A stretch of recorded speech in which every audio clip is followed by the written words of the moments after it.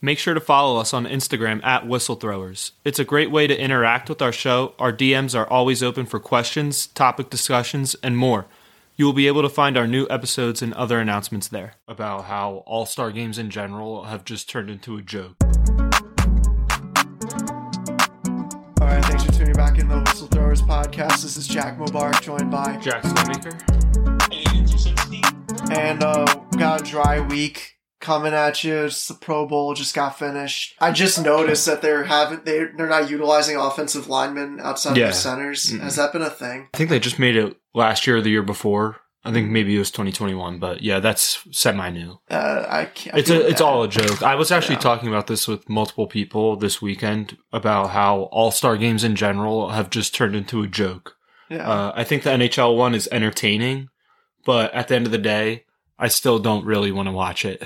And then the rest are just complete jokes. Yeah. I really like the baseball one. I do too. I was just about to say the home run derby is fun, but I don't really like watching the game anymore. Well, I wish they didn't take away the home field advantage for the World Series. I thought that just added some motivation. Yeah. Yeah, I mean the play's not nearly as good as it used to be when you were playing for something. But I mean, when it comes to watching all-star games, and as much as I love sports, I really don't care about them. No. Obviously, the awards mean something because players financially benefit from becoming all-stars. But I don't mind the baseball one. I haven't really watched the hockey one, but from the highlights that I've seen, it seems pretty good. Basketball's all right. You know that they're just going for crazy plays and high scoring, which for an all-star game, it's fine. And the football one was just becoming a joke. Yeah. For the NBA, not that they necessarily play defense, but they at least made the effort to make cool offensive plays. The Pro Bowl was just a mess. They keep the guys playing in it were terrible. Yeah, they keep nerfing it every year. They keep watering it down. Yeah, right. Was it Mitchell Trubisky in it the one year? Yeah. And the Huntley was in it in 2021. Lamar's backup when he threw one less interception than touchdown.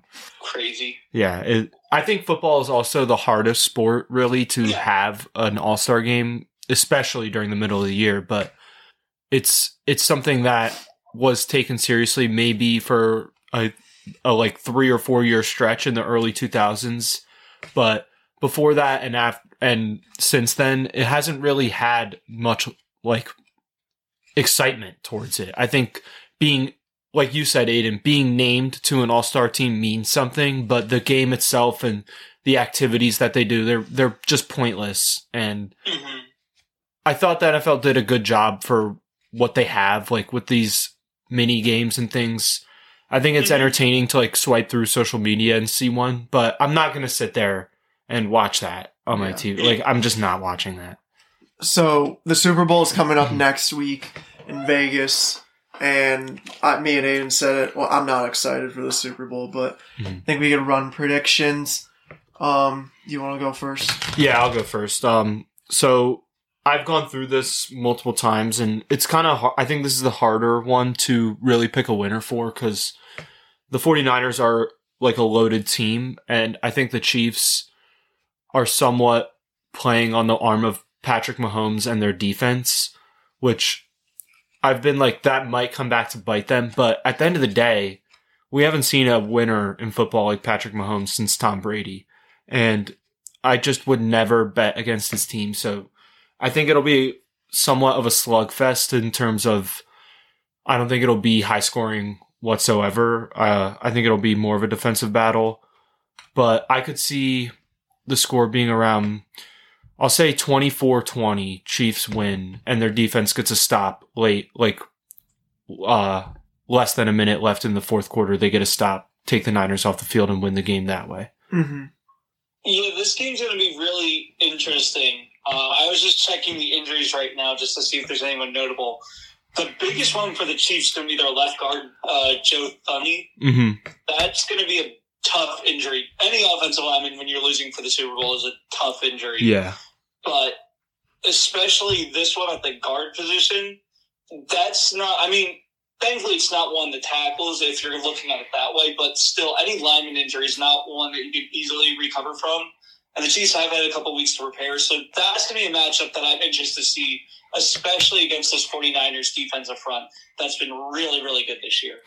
Yeah, that's a good point right there. An interior lineman specifically being out for the Chiefs is a huge bonus to the 49ers because I think the interior of their line has played really well this year, definitely compared to last year, because 2022, that was an area where the Eagles exposed them in that NFC Championship game, just pounding it through the guards in between the tackles, and the 49ers couldn't stop it. Now they paid Hargrave, and they've seen a real boost from guys like Kinlaw and other guys along that interior. So a guy being out for the Chiefs there is a huge bonus for them. Just makes it easier in terms of like their quote unquote weakest part of the defense, because it's not weak, but it's also not very strong. I think the secondary for the Niners is becoming their biggest weakness. Yeah, when I'm thinking about this game, I feel like it's going to be close. And the reason that this favors the Chiefs, it's not only because you have Patrick Mahomes. I don't trust Jake Moody if it comes down to him making a tying field goal, winning field goal to keep the 49ers in the game. Any way you slice it up, I just do not trust him with the way that he's been kicking this year. Yeah. I agree, and he's looked better in the playoff. I'll give him that. But you can't help but feel that if it comes down to him making the play, that he's necessarily, when you go to the playoffs and you have faith in a kicker, you want that faith to be 99 to 90% that he's going to make this kick. Yeah, right. Any less than that, you've got to be concerned. And Moody, I put around like a 65-60 mark. That's not good enough. No. At all. No. So that's what worries me a lot about the 49ers. On top of the fact that you're playing Patrick Mahomes, and he's almost unbeatable in the playoffs. Yeah, right. And especially on the other side, too, with Butker there, who is one of those guys who you say 99 times out of 100, I'm confident he's going to make the kick. So that's a big kind of point there where it could turn the tides for either way, whether it's Butker making the kick or Moody missing the kick. It could really shift the momentum in the game. When I'm looking at this game, I think this is going to be like a big challenge for Brock Purdy, not only because he's facing a good defense, but I think if they can't establish the run, then Brock is going to have to make difficult throws. Mm-hmm.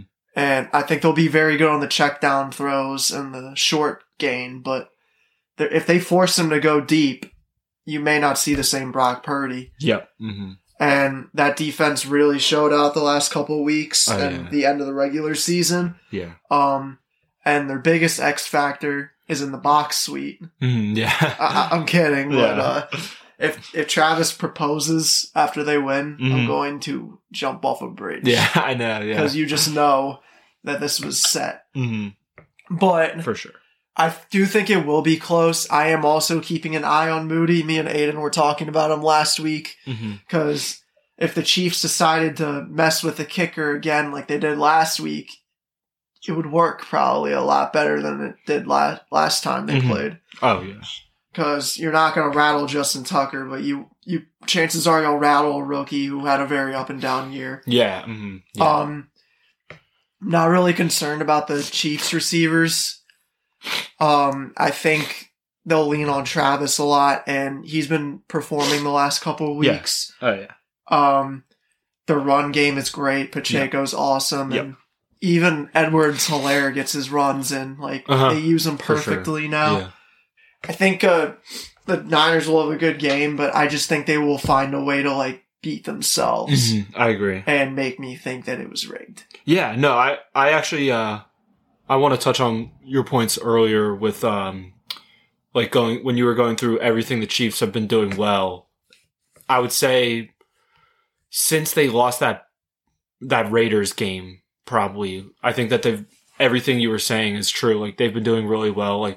Their receivers have, I don't know what the perfect word for it is, but they haven't hurt them. Let's just put it that way. They haven't hurt them at all, and they've been pulling their weight, so they need to continue to do that. I think it's ironic because you run through the Niners versus Chiefs roster. I think on paper with rosters, definitely the Niners have the edge, maybe a few more top-end talents. But I think as a team overall, I think that there's a serious argument that the Chiefs have less holes as a team than the 49ers do. I think when you were saying the 49ers need to get the run game going early, like, and that's definitely a key for them. That's a key for them every time they step the field to like get that run game going. I think this is the best run defense they're going to play all year. It might be, yeah. Yeah, and the way that the Chiefs defended some of the runs against Baltimore and Buffalo. Yeah, they abandoned the run early because of them. Yeah, and like I think in terms of that aspect, that could really throw San Fran off their game. I think some people have been underrating the Chiefs' run defense because of a couple plays that may have like skewed stats. Yeah, I think their run defense is very stout. I think it's been a good unit. I don't know if numbers really show that. I honestly haven't really looked, but just in terms of watching them, I like how they defend the run, and obviously through the air. The Chiefs definitely have one of the best pass defenses in the NFL. So in terms of that aspect, I think the Chiefs could poke holes in the 49ers and really deflate the game for them because I think the 49ers are somewhat of a mentally weak team because I think once they get thrown off their game, it's hard for them to get back to it. Like the thing is in the Detroit game, they were down a lot. But they were moving the ball and then just kind of making one mistake that would hurt them, like the guy missing the kick. I think in that game, it was easy for them to like get up, but I want to see what it looks like when maybe the first two drives you don't cross midfield. Yeah. I want to see how mentally strong you are at that point. And maybe Mahomes went down and took 2 straight touchdown drives on you. Mm-hmm. So I want to see how mentally strong you are at that point. Yeah, I just don't think the Niners have many avenues of winning this game. I think if they win this game, it's because Christian McCaffrey had like 150 yards and like 2 touchdowns. Mm-hmm, agreed. And the Chiefs could win on the offensive end. Yeah, for sure. Mahomes could just sling it. The defense could simply just stop Brock Purdy. Yep. Or throw him off his game enough and keep it down to the wire and then have him make a mistake last second. Yeah. Oh, yeah. But the Niners can only really win if they run left. Yeah, I agree with you. And like, if you think about it in terms of if this game turns into a shootout, you probably lean advantage Chiefs. And even if it's a defensive battle, you probably lean advantage Chiefs, which is kind of why I'm surprised the spread is Niners are 2-point favorites. But it is, I mean, that's a pretty damn even line. So I respect it. Yeah, I would bet Chiefs. Me too. I think that if you're going to win money on the Chiefs covering, I would go Chiefs because I predict them to win outright anyway. Yeah.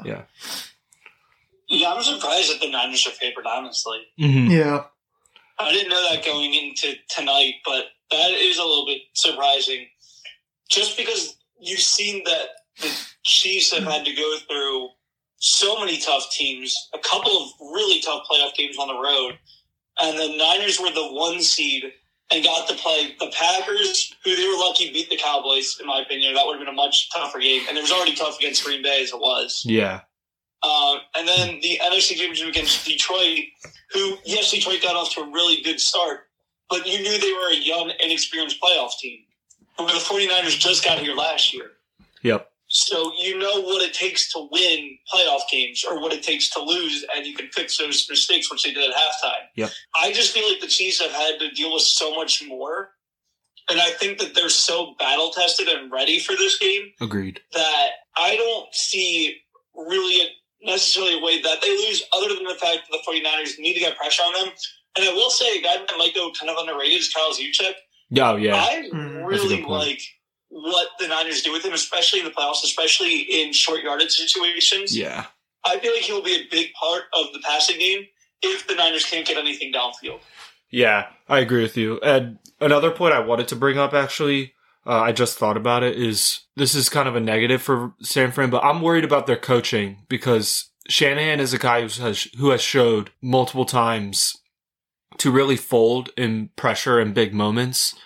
I just want to go through his 2 Super Bowls because I think that's the most fair arguments for him right now, because you go back to the Super Bowl with the Falcons against New England and Kyle Shanahan is calling the plays. The The Falcons are up 28-19 in the fourth quarter. Matt Ryan throws a ridiculous pass sideline to Julio, who makes an unbelievable catch, which had Kyle Shanahan made the right decisions afterwards, that would have been a Santonio Holmes type of catch in the Super Bowl. Their first down in field goal territory. If you kneel on the ball 3 times and let the clock run and kick a field goal, the game is over. The New England has no chance with no timeouts, down double digits. Instead, Shanahan calls 3 pass plays in a row where they take a sack and a holding penalty, pushes them out of field goal range. New England uses no timeouts. They only ran like 30 seconds off the clock after that Julio catch, had to punt it back to New England, and we all know the rest. Super Bowl against Kansas City in 2020. Kyle Shanahan and the Niners are up going into the fourth quarter and can't control the ball in the fourth quarter, can't move the sticks in the fourth quarter and control that clock and hold off Patrick Mahomes. Mahomes wins his first Super Bowl. And now he has this test. And I mean, he has a chance to rewrite narratives, but if this goes the way that it normally goes for Kyle Shanahan, he is going to be scrutinized. He's not going to be on a hot seat. He's not going to have a risk of getting fired, obviously, but he is going to be scrutinized heavily because that is a loud fan base too. When we talk about loud fan bases on the East Coast that come after players and coaches, San Fran is just like LA in that sense, where they're a West Coast city that they hold people accountable with their sports teams. Yeah, I don't have anything else to add off that. I'm excited for a very good playoff game or Super Bowl, really. Yeah. I'm excited to see these two teams battle it out, and I guess we'll come back next week because even though I'm predicting the Chiefs, I think this game really could go either way. Agreed, yeah. And another thing that I'm really excited for is to see the stadium because this is like the brand new $1 billion stadium for the Raiders, so... That Christian McCaffrey can't afford. Yeah, right. Did you see his, was it his girlfriend bought his family a suite? She bought it. Really? Yeah. I'm pretty sure it was his girlfriend. Damn. And it was like $2.5 million for that suite. Like, ridiculous. Oh. Which is, when you think about it, it was like 20 people in that suite. And it's like, if you do the math, it came out to like $125K per person. Yeah. To watch a football game. The prices started going down. They're now down to 6,300 something, down from 8,000 last week. Yeah, I really don't understand. Like, I don't understand why nowadays it's like it's all about rich people getting in the seats for these types of games. Where, in my opinion, wouldn't you want it to be like half and half? Chiefs, Niners, just diehard fans filling up that stadium. That would create the best atmosphere for this game. And I get it. You know, you're going to milk whatever you can out of this Super Bowl, like all of them, you know. I get it. But I think that if it was me, I would make it affordable to the everyday fans because those are the people that should be watching that. Do you guys have anything to talk about, like NBA or anything like that? Just want to say it's sad for Embiid to be missing all this time. It really hurts the Sixers' chances. I think they had a real shot at competing and putting up a fight to at least get out of the second round this year, at least, you know. But if Embiid is not back or Embiid is, like, when he does come back for the playoffs, he's kind of milking this injury. Not milking, but I guess rehabbing is a good word for it. Like, he's still dealing with effects from the injury in the playoffs. They just have no shot. Like, they don't. It's a different team with Embiid on the floor, and when he's not on the floor, it's so obvious. It's sad to see that because I think everyone would like to see Embiid in a conference finals or NBA finals series. Like, that would be an entertaining series for NBA fans. Yeah, I'm kind of angry at him, though, because like it seems like he really can't let go of like outside noise. Mm-hmm. Like, he needs to get off of Twitter, and like he wouldn't have gotten injured if people were saying that he was ducking Jokic, and he probably wouldn't have been hurt going in the playoffs the last couple of years if everyone wasn't ripping on him for not having an MVP. So like he ultimately like destroyed their chances the last 3 years because he can't tune out outside noise. Yeah, like I do actually agree with that. It does feel like he's too influenced by what people are saying about him. And He does say he doesn't care, but I just don't believe it. Yeah, he's a Twitter troll, as he says. Yeah. Well, and I understand what you guys are saying about Embiid listening to the trolls and wanting to outperform them. Nick Nurse is the one that's got to say, dude, you can't play right now. Yeah. At the end of the day, that's the coach's choice who plays and who doesn't. And if Embiid's dictating the locker room, then that says a lot more about Nick Nurse as a head coach than it does Embiid as a player. And I don't know for sure, nobody knows, if Embiid forced his way into the lineup. But if there was a conversation where Embiid told Nurse, hey, I'm good to go, and then got hurt, that's how you weren't evaluating your players the way that you should be as a head coach. Yeah. So I will say I've been watching a lot of college basketball recently with no football and baseball still far away and the NBA sort of in that middle part where you know who the teams are that's going to be making it to the playoffs. Yeah. And I watched some really entertaining games, especially some of the mid-major teams. Oh, yeah. Mm-hmm. Yeah. Did you happen to see any of the highlights from the Toledo-Akron game, Jack? Yeah, that was crazy. I was watching the last 5 minutes on YouTube this weekend. Yeah. Yeah, there's some really good players in the MAC. I really hope that both teams get in. I don't know if that's necessarily going to happen, but man, there's some stars in the mid-majors right now.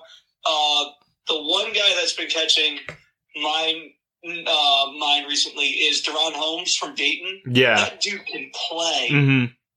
Oh, yeah. No, the MAC has so much talent in basketball, which is, like, it's not really that unexpected because a lot of guys in that, like, region and area are going to fall under the radar, and then they end up getting picked up by these mid-major D1 schools in the MAC, and they just ball. I agree with you. I hope both of those teams make it.